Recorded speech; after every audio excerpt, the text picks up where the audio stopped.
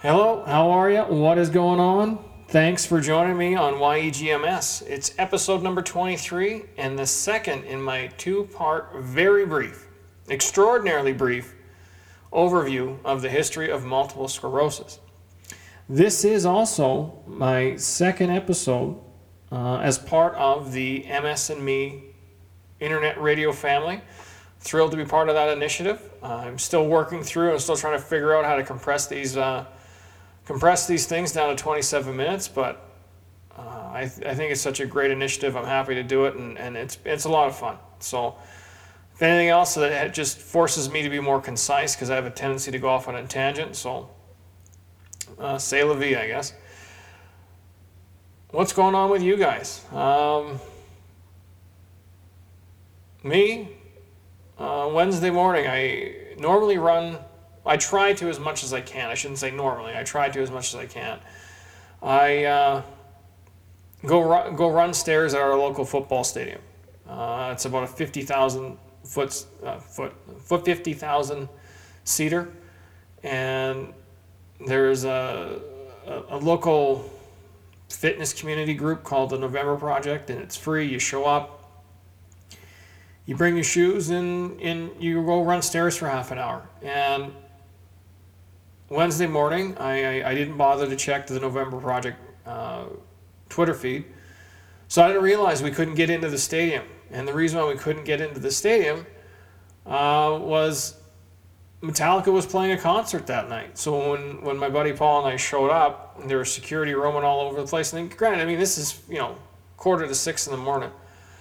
And security people, they wouldn't let us in, and then we figured, okay, so maybe we just can't park in the main lot and we could walk in. So as we're walking in, we couldn't get in the regular door. But the most interesting thing is we had to walk through the parking lot where there had to have been somewhere in the neighborhood of 10 to 15 semi-trucks, truck trailer, big trucks parked.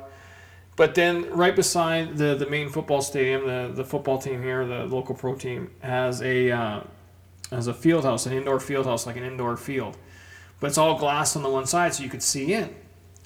So looking in, Metalica had taken over this field house, and they must have a small army of people that travel with them when they're on tour. My guess is by the number of chairs set out, they would have to have 100 plus people traveling with them. The amount of stuff and trucks and equipment, it was just... It was amazing to see that a band can actually get to be that big, where they would have to have that kind of infrastructure traveling with them. I mean, that was like I said, I was really, really, really in shock. I can't really say much other than that, but and actually yesterday, I'm recording this on Friday, which is what are we at, the 18th? Yeah, 18th. I actually started my holidays, and it's not really yesterday from work. And it's not really a holiday so much as a staycation. I'm building a deck in my backyard, and we're going to spend some time out at the lake and with my kids and my wife. We did our bigger trip to Puerto Vallarta earlier this year, so but I'll enjoy the 10 days off just the same. The summer's winding down pretty quick, and in my area of the world, that means it's going to get cold. So wherever you are, I hope the summer's going well and things are well. Other stuff that I should mention before we get into the second part of the brief history of MS. As always, if you ever want to be a part of the show, I can do an interview with you via the phone, FaceTime, Skype, or if you're in the Edmonton area, I can come meet you and we can do an interview that way.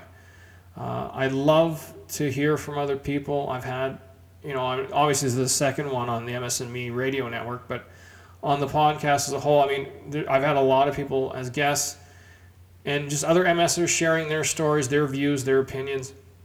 And if your opinions and views don't match mine, that doesn't matter. That's not the point. The point is sharing stories, because I know interactions with other people with MS has been a big help for me.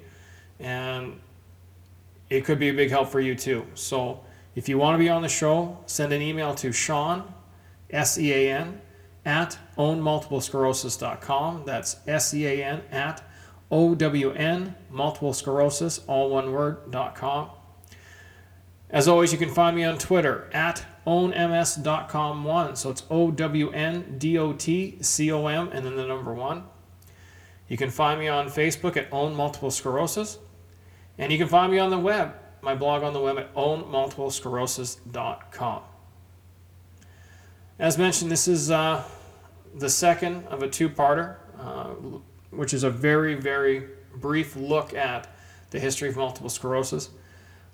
It's not meant to be an in-depth and exhaustive study, more just brief bullet points to hopefully encourage people to do their own research and look into it and sort of just have a bit of a discovery. So here we go. Here is part 2 of a brief history of multiple sclerosis. Enjoy. In the last episode, we looked at 2 early suspected MSers, St. Ludwina and Augustus d'Este, who, given what we know of them and the health issues that they were having, it seems reasonable to assume that they were likely early MSers. But what and who discovered it or first wrote it down as a separate condition? Well, in 1868, Jean-Martin Charcot, who's also known as the father of neurology, made note of the plaques in the brain and was able to separate MS with Parkinson's disease. Multiple sclerosis was recognized in England by Dr. Walton Moxon in 1873 and in 1878 in the United States by Dr. Edward Seguin.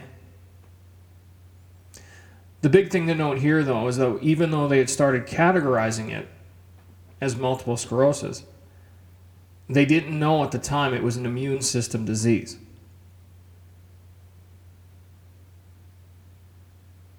As the 20th century dawned, more began to be known about MS.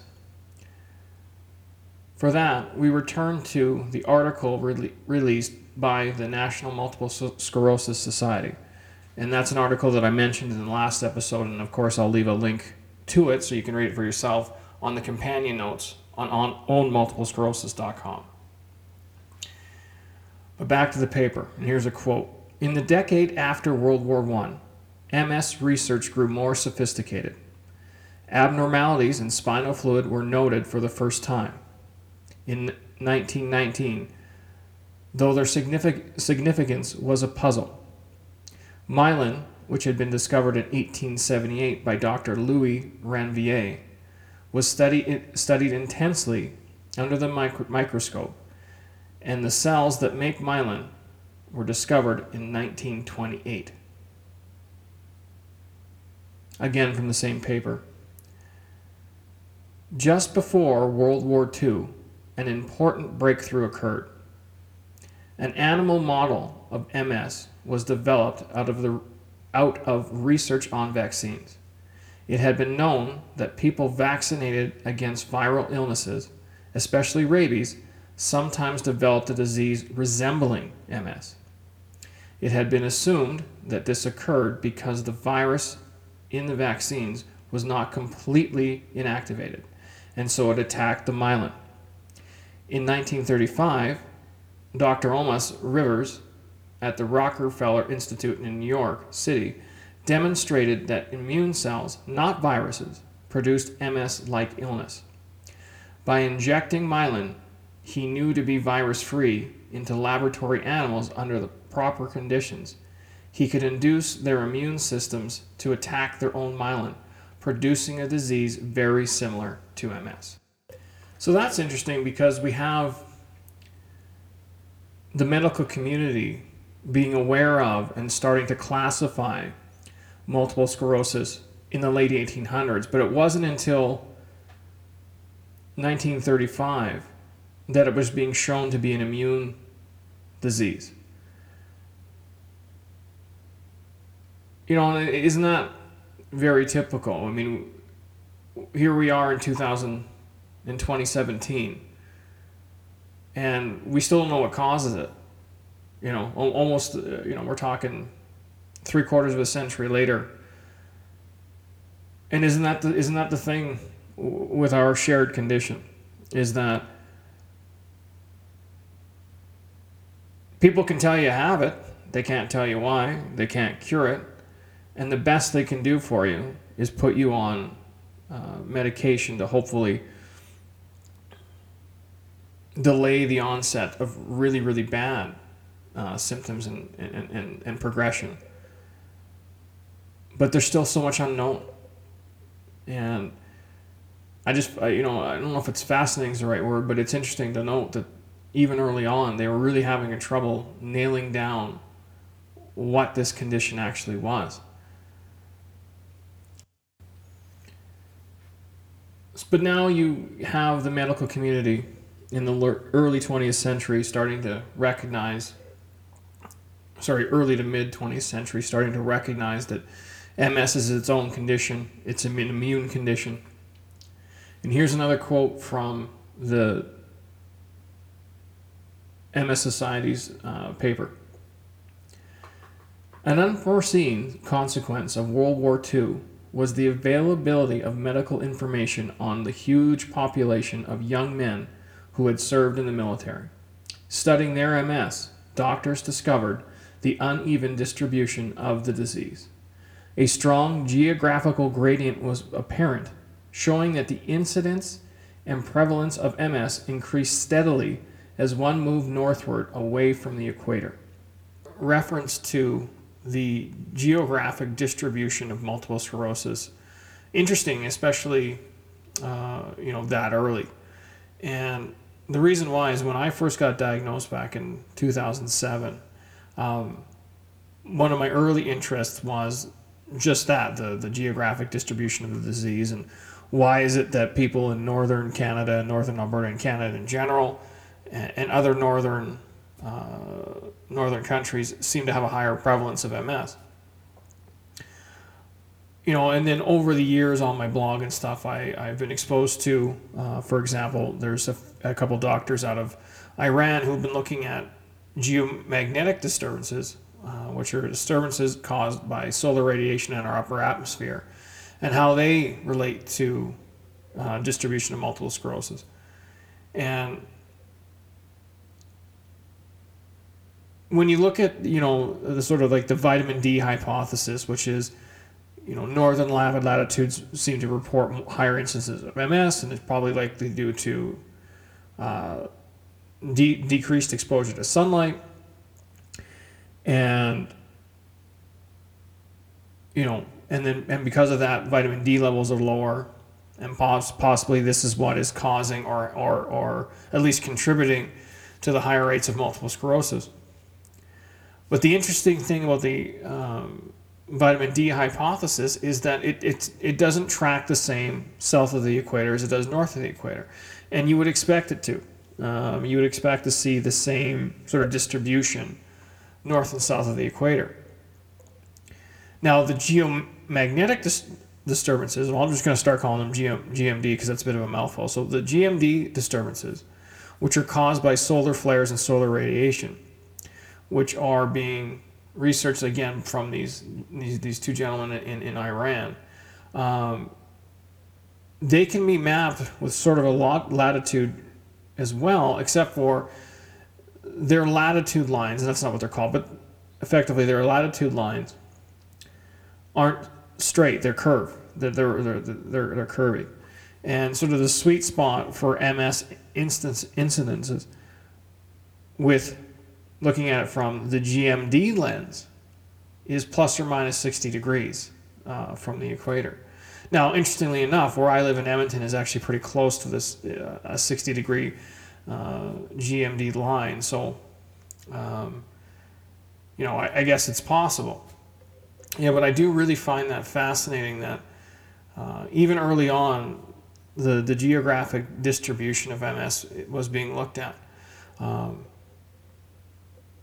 Obviously, there has to be some reason why there are pockets of MS that are just higher in certain populations, and it would be great for all of us if somebody could answer that. Somebody can answer that question.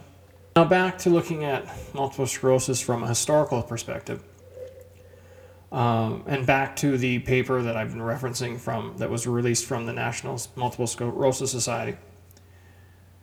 And here's another quote. In 1953, one of the major medical breakthroughs of the century occurred with the Nobel Prize-winning description of the structure of DNA by Francis Crick and James Watson.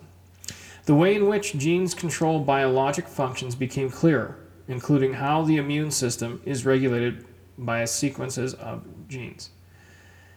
Additional studies on nerve conduction showed how chemicals generate electricity as they flow through channels in the nerve fiber membranes, and myelin was further broken down into its components, isolating the basic protein suspected to be the target of the MS attack.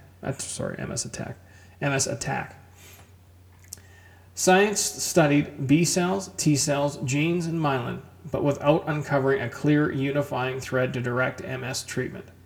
The emerging scientific complexity of MS confused rather than clarified, and research gave doctors very little guidance on what was the best for their patients.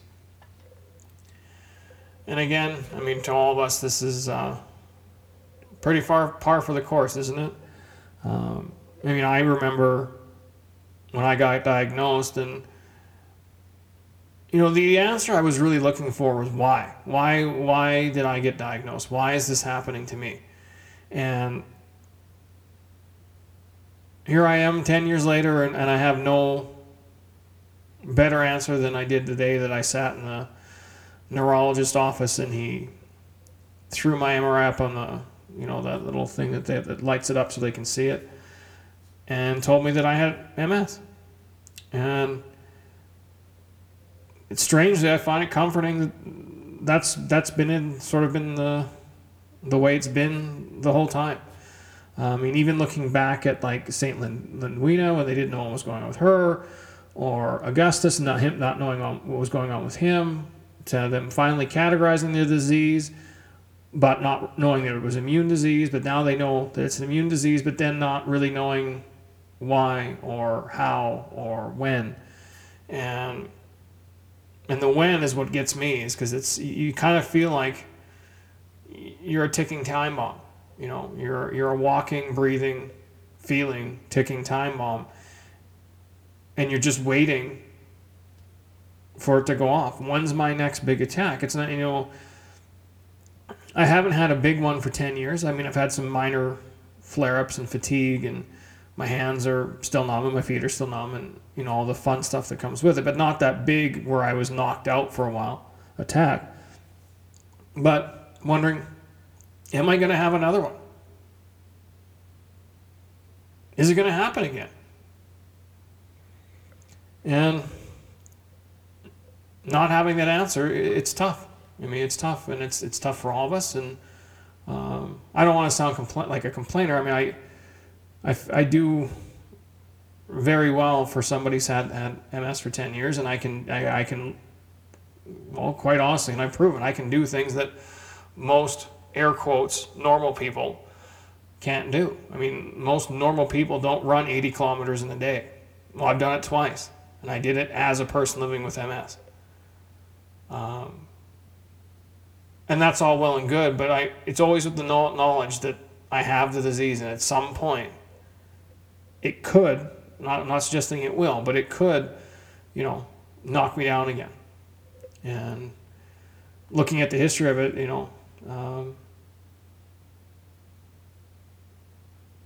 it just seems like that has been the way it's been for as long as people have been looking at this. From the 1950s, 60s, 70s, and through right on till now, I could talk about different treatments that were developed or ones that were tried and weren't successful.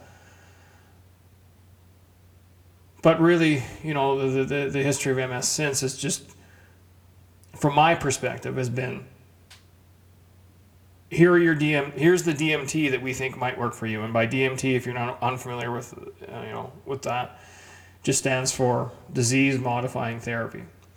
And the way it was explained to me by my neurologist is the goal is to not allow the disease to progress any further.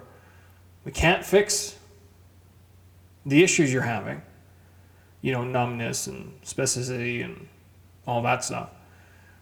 But we won't have it progress any further, which is fine. I mean, it's better than nothing, and I'll take it. And so far, I can honestly say in 10 years, there hasn't been a progression. I can still play sports, I can still run, pick up my kids, play with my kids, read, write, work, be an active member of society. I can still do all those things. So don't get me wrong, I'm not suggesting that treatment hasn't come a long way. It certainly has. But, there isn't anything else to note. I mean, I suppose I could mention things like how in 2007, 2008, the buzzword was the liberation therapy. And then starting around 2009, 2010, there's, the characters like Dr. Terry Walls that have a diet and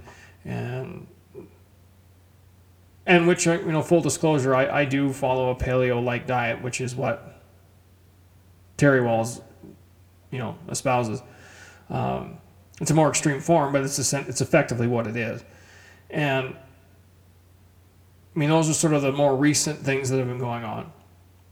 There certainly isn't 100% universal agreement between all schools of thought, but there you have it. So, as I mentioned in the previous episode, this was a very, very, very brief overview of the history of multiple sclerosis. My intent certainly wasn't to cover everything, and if I left anything out, please, that you felt was important, please let me know. But it's just started to give a summary of kind of where we've come from and where we're at.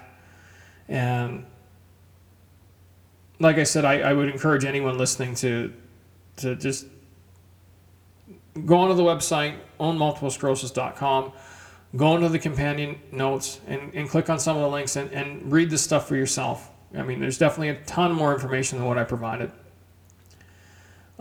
So I would strongly, strongly recommend looking at it yourself, because it is, for somebody who lives with MS daily, it's